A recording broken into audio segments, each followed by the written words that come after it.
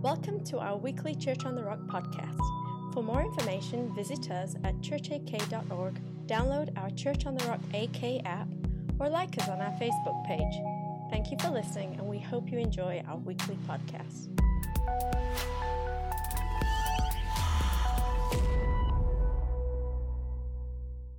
We're beginning a new series today in the book of Numbers, of all places.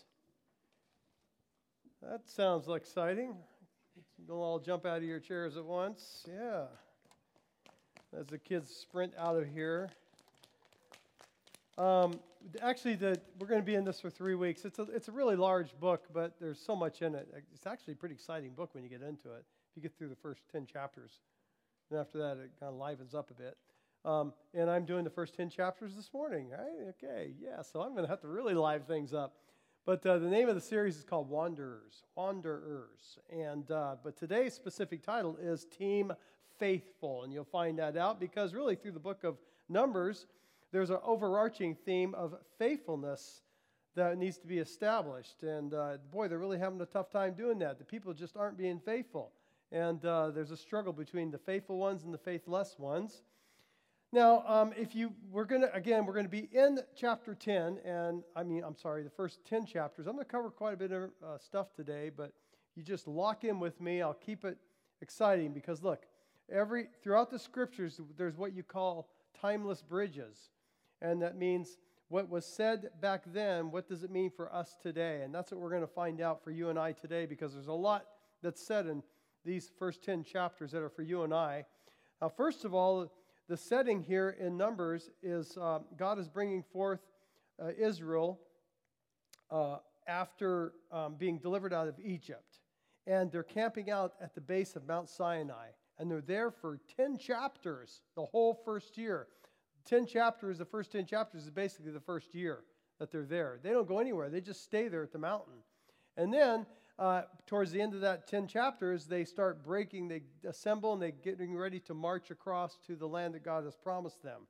So here they are, and we talked about the book of Leviticus already. That's a manual for priesthood, the tabernacle being set up. And why that's important is because now this tabernacle that we discussed in Leviticus is being set up right in the middle of their camp here in Numbers. And God is going to be in their midst. And this was a mind-blowing thing for these people who used to be in slavery, and God was somewhere out there, but now he's living among them, and this is a big deal. So the tabernacle was constructed at the very center of the camp. God's living there.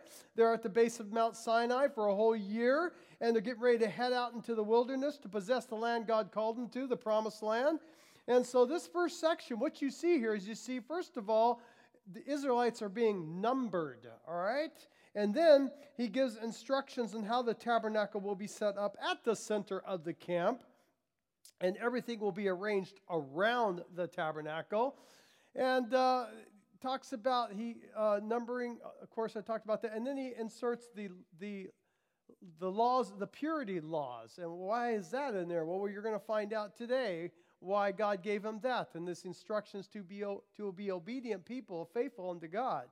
Now, the Levites and the priests, the Levites had their place to live in the section around the center of the tabernacle, and the priests had their section, and the people had their section, and everything was very orderly and had boundaries, and everybody knew where they were supposed to be, and God's presence at the center. So here we go. God is saying, why do we need purity laws? Well, he says, because you are now a Kadosh people. That means holy in Hebrew, because we're serving a holy God, a Kadosh God. And now you're going to be set out, and you're going to look different from the rest of the nations who worship demon gods. But God, Jehovah, Yahweh, is set apart from all those demon gods. He is God. He is the one, the true God. And God says, now that you are a set apart people, you're going to follow me, you're going to be faithful unto me, and you'll be evangelizing the rest of the world to show them this is what it looks like to worship God, the one true God. This is what a people look like who are faithful to God. And this is what our God looks like. And they were to display this to the world.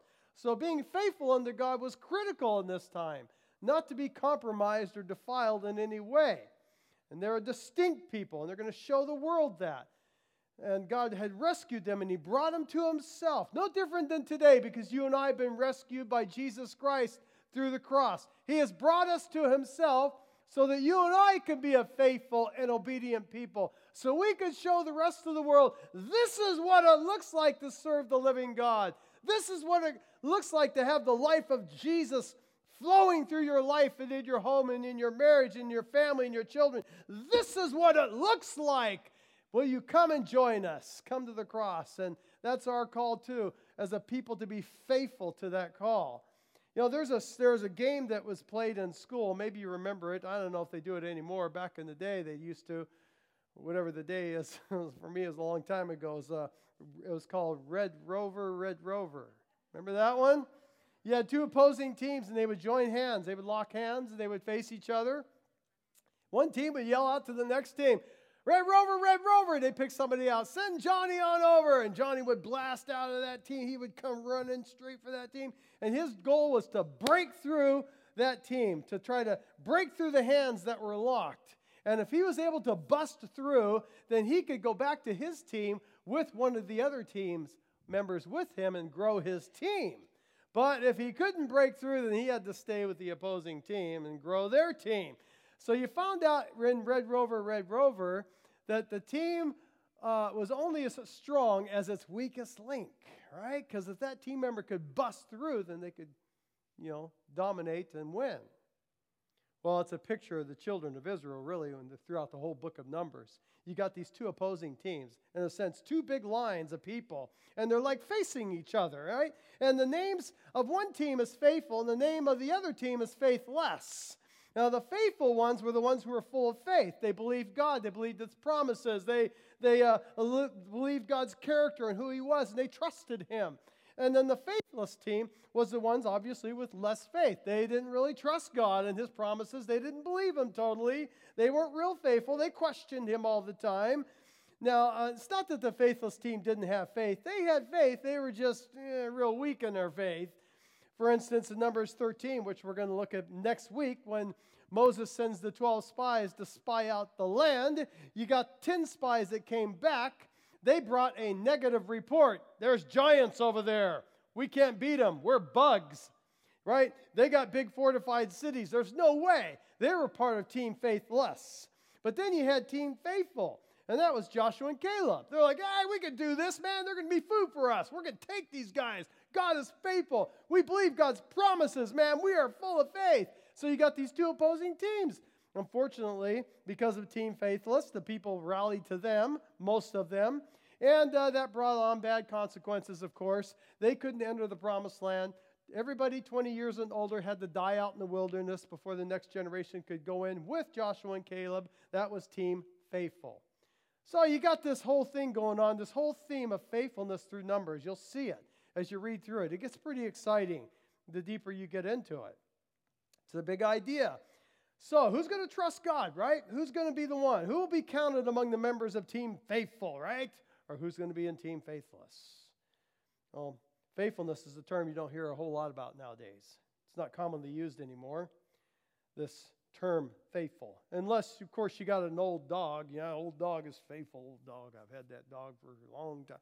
Or my old car, I'm an old faithful car. It just runs. Been on my old. Or how about retirement parties? 25 years of faithful service. God bless your soul. You got those kind of faithful things you hear. But other than that, but when I say faithful, this is what I mean. I mean reliable, dependable, consistent, and trustworthy. How many know that's kind of tough to find nowadays? Yeah. Especially if you're a boss. You're always looking for those faithful employees. Who's going to, really tough. Interesting Bible verse in the Good News Translation, Proverbs 20, verse 6 says this. Everyone talks about how loyal and faithful they are, but just try to find someone who really is. That's Proverbs, right? It's difficult to find those genuinely faithful people. If you go to Yellowstone National Park, the big attraction there is the geyser called Old Faithful. How many have heard of Old Faithful? Yeah, and what's interesting? There's nothing real special about this geyser. I mean, you could go there and see other ones that are much larger, more powerful, more beautiful, more color. But what is so unique and special about Old Faithful? Well, it's because it's faithful. Guaranteed, on the money, if you go see Old Faithful, that thing is going to spout every 27 minutes. Amazing, isn't it? That's never changed. So people go there and marvel. They go, here it is, 5, 4, 3, 2, all of a sudden, psh, all right, okay, they move on. It's true, it's faithful. That's what So here it is, we're in the first 10 chapters of sitting at Mount Sinai for one whole year, right? And they're preparing for conquest. But the first thing they do is they celebrate the Passover. It's interesting. Why did they do that to start with before they numbered the soldiers and organization and all the tribes and everything, the priestly duties? Well, that's where we're going to start. Celebrate the Passover, or I would call it faithful to Jesus. That's where we start. And this is all the way up to Numbers chapter 9. It talks about this because they've been there for a year, but before they head out and start their second year in this journey, God says, you don't go anywhere until you honor and celebrate this Passover. And it says here in the verse, it says, the Lord spoke to Moses in the desert of Sinai in the first month of the second year, and they came out of Egypt. It says, he said, have the Israelites celebrate the Passover at the appointed time. Well, this is the beginning of their second year of freedom. They're commemorating God's awesome deliverance out of Egypt. What happened there was they were instructed while they're in Egypt to slaughter the firstborn, put the blood of the lamb slaughter the lamb, and take that blood and put it over the doorposts of their house. Therefore, when the angel of death came through in the final plague, that was the linchpin that broke the back of Pharaoh's control, the angel of death came over, and all the firstborn of the Israelites were spared, except for the Egyptians, theirs perished. And that was the last and final plague, the blow that set them free from Egypt, and they marched out. And that is a clear picture of Jesus Christ, the Lamb of God, who was slain for the sins of the world, who died. His blood was shed for you and I, because without the shedding of blood, there is no forgiveness, the Bible says. And now death passes over you and I because we put our faith and trust in Jesus Christ. We no longer have to fear death, hell, Satan, and sin, and the torments that are for those who haven't. We are free from that. We've been set free. And therefore, our first call is faithfulness to observe Jesus. And that's what we do. When you and I come here Sunday morning, this is what we do. This is our resurrection testimony. This is why we're here today. We're celebrating Jesus who set us free. Our allegiance is to him. Hell, take notice. We serve Jesus, right? We are faithful unto him. We are called to that allegiance and faithfulness. Every knee will bow and every tongue confess. By God, we're doing that today. That's who we stand for. That's who we live for. And we have to make that statement to the world and to hell. And that's where we're at. That's where we're marching. And Jesus is the one who's going to carry us through, just like God is the one who carried the Israelites through. So here we are today, living our surrendered life to Jesus. Look, if you've never surrendered your life to Jesus, I would encourage you strongly to make that decision. It'll be the greatest decision you'll ever make, because that's where his character and his life and your freedom begins, in Jesus Christ. That's where you discover what faithfulness truly is about, because only God could truly work that in your life. 1 Corinthians 1:9 says this, God is faithful. Don't you love it? By whom you were called in the fellowship of his Son, Jesus Christ our Lord. Everyone has been called into fellowship with Jesus Christ, into relationship. Not everyone will respond to it, but everyone is called to that place, and it's at that place where God's character, Jesus Christ, begins to develop his character in you, and this faithfulness that is so cherished that we hardly see anymore. Well, let's go to the next one, because the next one is super important. Numbering of the soldiers. I would call it faithful in the fight. Faithful in the fight. Numbers chapter 1 says, take a census of the whole Israelite community by their clans and families, listing every man by name, one by one. You and Aaron are to count according to their divisions all the men in Israel who are 20 years and older, and more able to serve in the army. Now, in Genesis, If that's the book of beginnings and Exodus is the book of redemption, then Numbers must be the book of warfare. Because Jews, they're in enemy territory now. They're marching towards the land that God's going to help them to conquer. And so they are being organized for confrontation and for conflict. Now, the phrase able to go forth to war is used 14 times in this chapter. That's a lot. God is saying something. I mean, think about this. If God were to number the believers today in church according to their ability to wage spiritual warfare, how big would the army be? How strong, how quick, how ready would we be? You know, there's an emphasis on warfare in the Bible. It's really important. You know why the United States has a strong army? It's required for greatness and to advance peace. No different than in the Bible and for the Israelites. God required them to have a strong army ready in season. It's a spiritual thing. It's amazing. Exodus 15:3 says, the Lord is a man of war. There's a warfare side of the believer's life that we cannot ignore and that we must engage. Military language is so frequently used throughout the New Testament among Jesus and especially Paul. The Christian life is a battleground, not a playground. And there's enemies to fight, territory to gain. Joshua went into the promised land. He had the sword in hand. And it was violent and it was radical. God declared war on Satan long ago in Genesis chapter 3. That's where it happened. There's no neutrality in spiritual conflict. Jesus said in Matthew 12:30, he who is not with me is against me. So faithful in the fight means ultimately faithful in prayer. That's where it begins and ends. The battles are won or lost on your knees. I believe that with all my heart.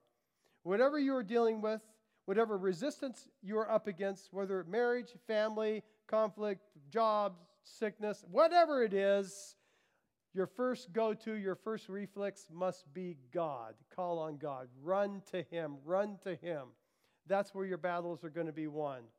God first. Prayer moves the hand of God. Do you really believe that? Do you know prayer is the power of God on earth activated? That's what it is. Only thing the devil really is truly afraid of is a person who truly prays or calls on God and is quick to do it. Ephesians 4:12. For we do not wrestle against flesh and blood, but against principalities, powers, against the rulers of this dark age, against the spiritual hosts of wickedness in heavenly realms. Very clear that the only effective weapon against the enemy is prayer, because prayerlessness really is powerlessness. Look, spiritual warfare, Jesus is saying this. Ephesians, Paul's saying this. Spirit must confront spirit if you're going to win. You can't do it in the flesh. That's why he says we do not wrestle against flesh and blood. When you do that, you've entered into conflict with people. You get bitter, get angry, get combative, jealousy, whatever it may be. That's a flesh and blood battle. If you've entered that place, you've already lost. The enemy's won. He says, don't fight there. God says there's an unseen realm manipulating all that. Go to your knees, go to God, rebuke what you're seeing in the name of Jesus Christ. Call down God's blessing and His will into that situation. Your kingdom come, your will be done. That's where you win. The other way, you've already lost. Are you getting this? Okay, good. Because when you got saved, you got drafted in the Guards Army. Did you know that? You did. It says we wrestle not. Maybe we should say we wrestle not, question mark. Because if you're not wrestling, you're not winning. Got to be winning. Now, it's interesting because the priests are inserted at this point as the ones who are going to be ministering in the temple. And they were in charge of the ministry of worship, and the Levites assisted the priests. And so what they did was they developed this massive worship culture over Israel. And it was like this cocoon of glory, of worship, and it was ongoing, and it was very strategic, and it was intimate, and it was detailed, and it was powerful. And what's interesting is the priests and the Levites were not counted in the army. They were not in the army census. They were set apart from that. And people might look at that and say, well, there you go, worship and warfare, they're not related. Got to keep them apart. Well, not in God's economy. They go together. Because one of the major themes of Revelation is God's warfare against evil on earth, and he is receiving worship in heaven, right?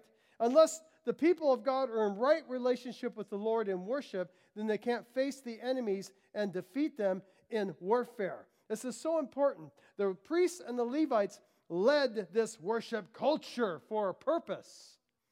You know, Psalms 149 says, the high praises of God are in their mouth and a two-edged sword in their hand. Simultaneously, they are married, they are merged, and they must go together. Jehoshaphat, 2 Chronicles, you can read about it. Great story. He's a king. He's being attacked by a vast army, several nations up against him, little Israel. They're like, so he's pretty freaked out. What does he do? He runs to God, proclaims a fast, prayer. He seeks God, and God answers. He says, all right, Jehoshaphat, you want to win this battle? Then get your worship team together. Get the choir, send them out ahead of your fighting men. Put them out there first and sing my praises. And that's what they did. They said, praise the Lord, for his mercy endures forever. And the army's behind them, right, ready to go. And they're singing and they're worshiping. And God sends ambushes against the enemy and they all get wiped out. And the army goes, wow, that was pretty easy. We didn't even have to fight. Oh, you fought. You just fought God's way. When you're a worshiper, you win. That's why James 4:7 says this. Therefore, submit to God, resist the devil, and he'll flee from you. Submit to God is an act of worship. It's an act of, Lord, I bow before you, worship you, call upon you. And then as I do that and align myself with you, all I got to do is resist the devil, and I win. It's worship and warfare. It goes together. You can't separate the two. It's powerful. It's all part of the call to fight the good fight. Well, I think we got the army picture, but the army was led in worship and cultivated. But the next one, chapter 3 and 4, 2 whole chapters are the signing of the duties. I call it faithful in service. That's the other aspect of faithfulness. 2 whole chapters devoted to the Levites, men who served the Lord by assisting the priests in their temple ministry. The priests were the descendants of Aaron. They were the only ones allowed into the inner courts. Nobody else went in there. It was dangerous. You stayed out of there. That was God's thing. Holy, holy, powerful. Lightning, thunder. So the Levites, what did they do? They assisted the priests. That was their responsibility, so that the priests would succeed in everything they did in developing this worship culture. And so the Levites are the serving strength behind it. I mean, they had tremendous responsibility carrying, furnishings, setting up and dismantling the tabernacle. Tremendous amount of detail and the proper way of carrying and transporting these items and doing everything just right, because if you didn't, it was a matter of life and death. Let me tell you, it was serious stuff. So the Levite, they would begin to actually serve in this capacity at the age of 25, which means the young men took 5 years to train alone preparing for this work. That's how important it was. They had a great deal to learn about the sacrifices in tabernacle service, the dangerous mistakes that could be made. But they were very committed to serve the priests. Why? So the priests would succeed. That's why faithful in service is so important. That's why it's so important for you and I to be faithful in service. Why do we do it? So others can succeed. That's why you're called, in a sense, priests. We're a priesthood. We serve others so they will succeed. We're faithful in service. It requires us to be others-focused and not self-focused, giving our lives away for others. Like we did last week when we just took the whole Sunday and hundreds of us went out and just served. So healthy, so powerful, so fruitful. What a great deposit. You know, faithfulness swims against the stream of contemporary culture. Contemporary culture says, what's in it for me? What are my needs? What are my hurts, my values, my struggles? What are my benefits? What are my profits? What do I need? What do I need? It's very selfish and self-centered. We get that. That's what advertising appeals to. You and what you need, all right? It's the whole ploy behind marketing. What's in it for me? But God says faithfulness is proven by others' directedness. So important. By giving our lives away, looking to others, concentrating not on our own self, but on that generous life that God calls us to. You know, Paul's talking about one of his disciples, Timothy. And he's kind of bragging on him because Timothy displayed this. He says, this guy, man, he really served the kingdom well. Look what he says about him in Philippians chapter 2. He says, I got no one like him. He says, for I have no one like-minded who will sincerely care for your state. He says, this guy's incredible. He knows how to care for people.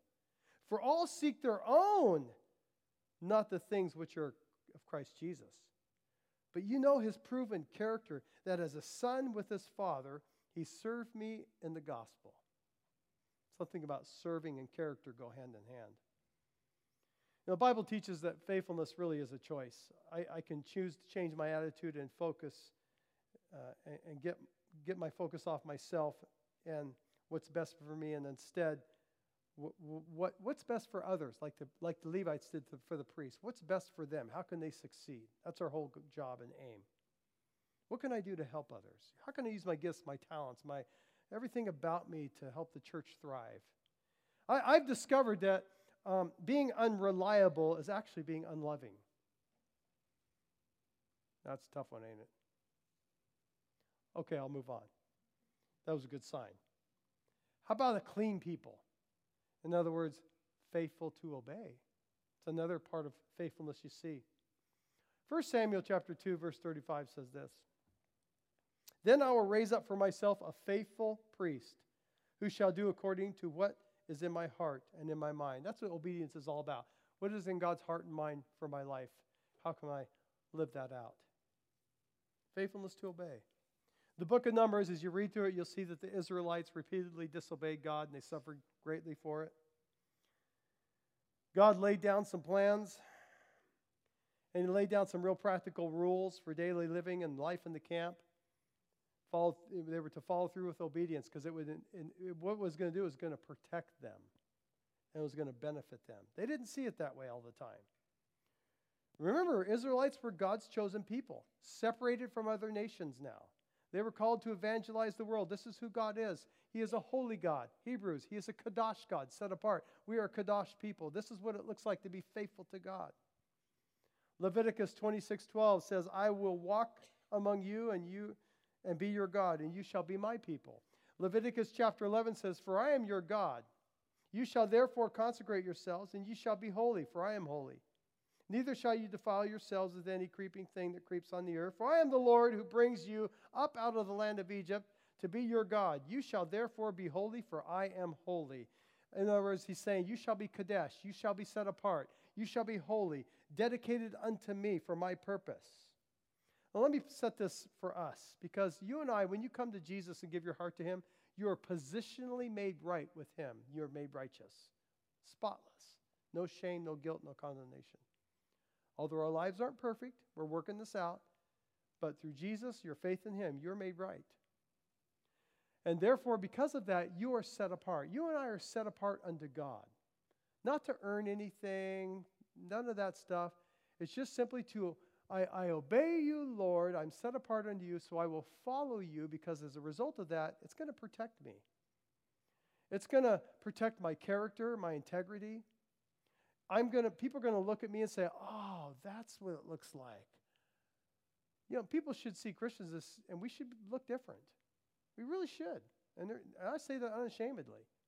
There should be something distinct about us. That's what it means to be about being set apart.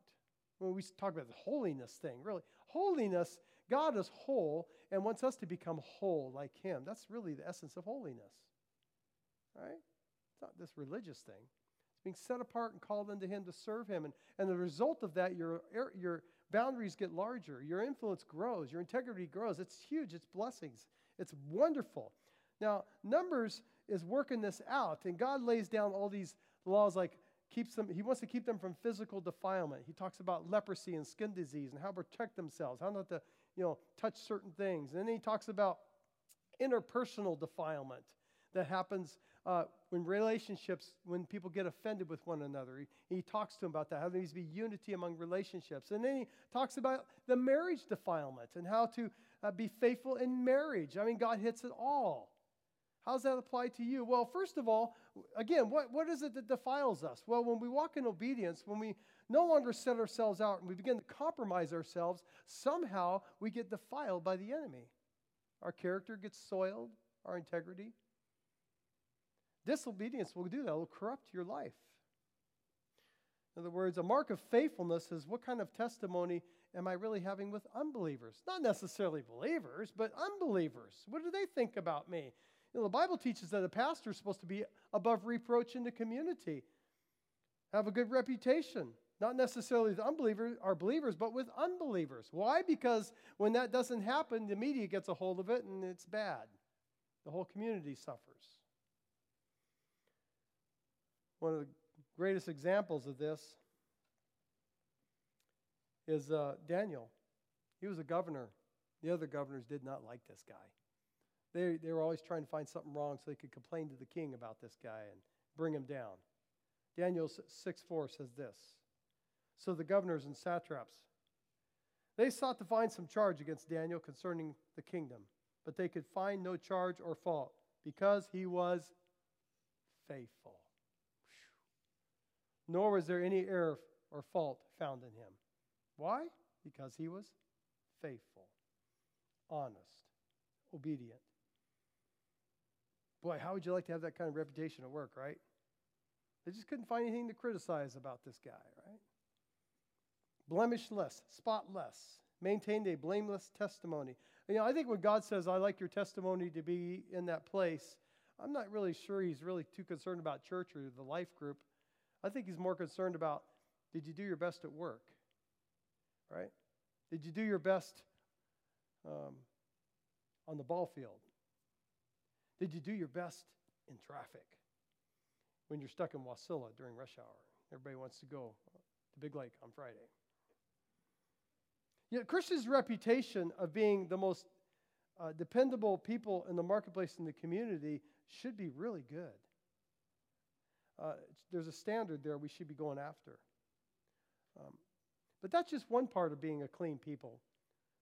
Comes a faithfulness, obey that involves relationships and how that affects people's, impact people for Jesus. But what about when he talks about skin disease, right, and leprosy and all this stuff? What is that? Well, leprosy is always a type of sin. But if you look at it in our context, leprosy would be a type of defilement to the soul, what sin does to us. It defiles us. Let me give you a quick illustration of that before we wrap this up. Genesis 3:1 says, Now the serpent was more cunning than any of the beasts of the field which the Lord God had made. And he said to the woman, Has God indeed said, You shall not eat every tree of the garden? What's happening? Eve was being tempted by the serpent, the devil, led to original sin with Adam as well. So obviously behind this temptation is a demon. Get it? Oh, we need to understand this, my friends. Look, whenever there's a temptation, we kind of cast off, it's a little thought I just had. No, that's a demon talking. That's what a temptation is. Behind every temptation, there's a spirit trying to get you to do something. And the Bible's very clear. It says the devil comes to steal, kill, and destroy, and he will try to entice you in to destroy your life any way he can, even if it starts with something real small. You think, that was just me. No, devil talking. The Bible's very clear about that. Behind it. So every time you're tempted, you got a choice. I'll obey God. I'll not allow defilement to happen. Or I will obey the devil, give in to that serpent behind that voice, open the door and be defiled. That's what happens until we repent and come clean. Give place to the temptation, you give place to the spirit behind it. That's a pretty big deal. But we need to understand what's going on out there. This is not a game. The devil plays for keeps. And he is crafty, and he will do whatever he can to suck you in and take you down. Ephesians, Paul talks about this. He gives a clear example. In Ephesians, Paul's talking to the spirit-filled, born-again church. He's talking to believers. And he says, as an example, he uses anger. He says, Ephesians 4:26, he says, be angry, but don't sin.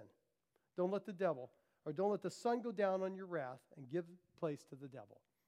In other words, if you get mad at somebody and get offended and stay mad and get angry and let the sun keep going down, he says, you've opened that door to that spirit behind that temptation. He says you give the devil a place. In the Greek, that means topos. That means topography, occupiable place, territory. In other words, you give the devil influence, he defiles. He comes in. This is spiritual warfare. This is a big deal.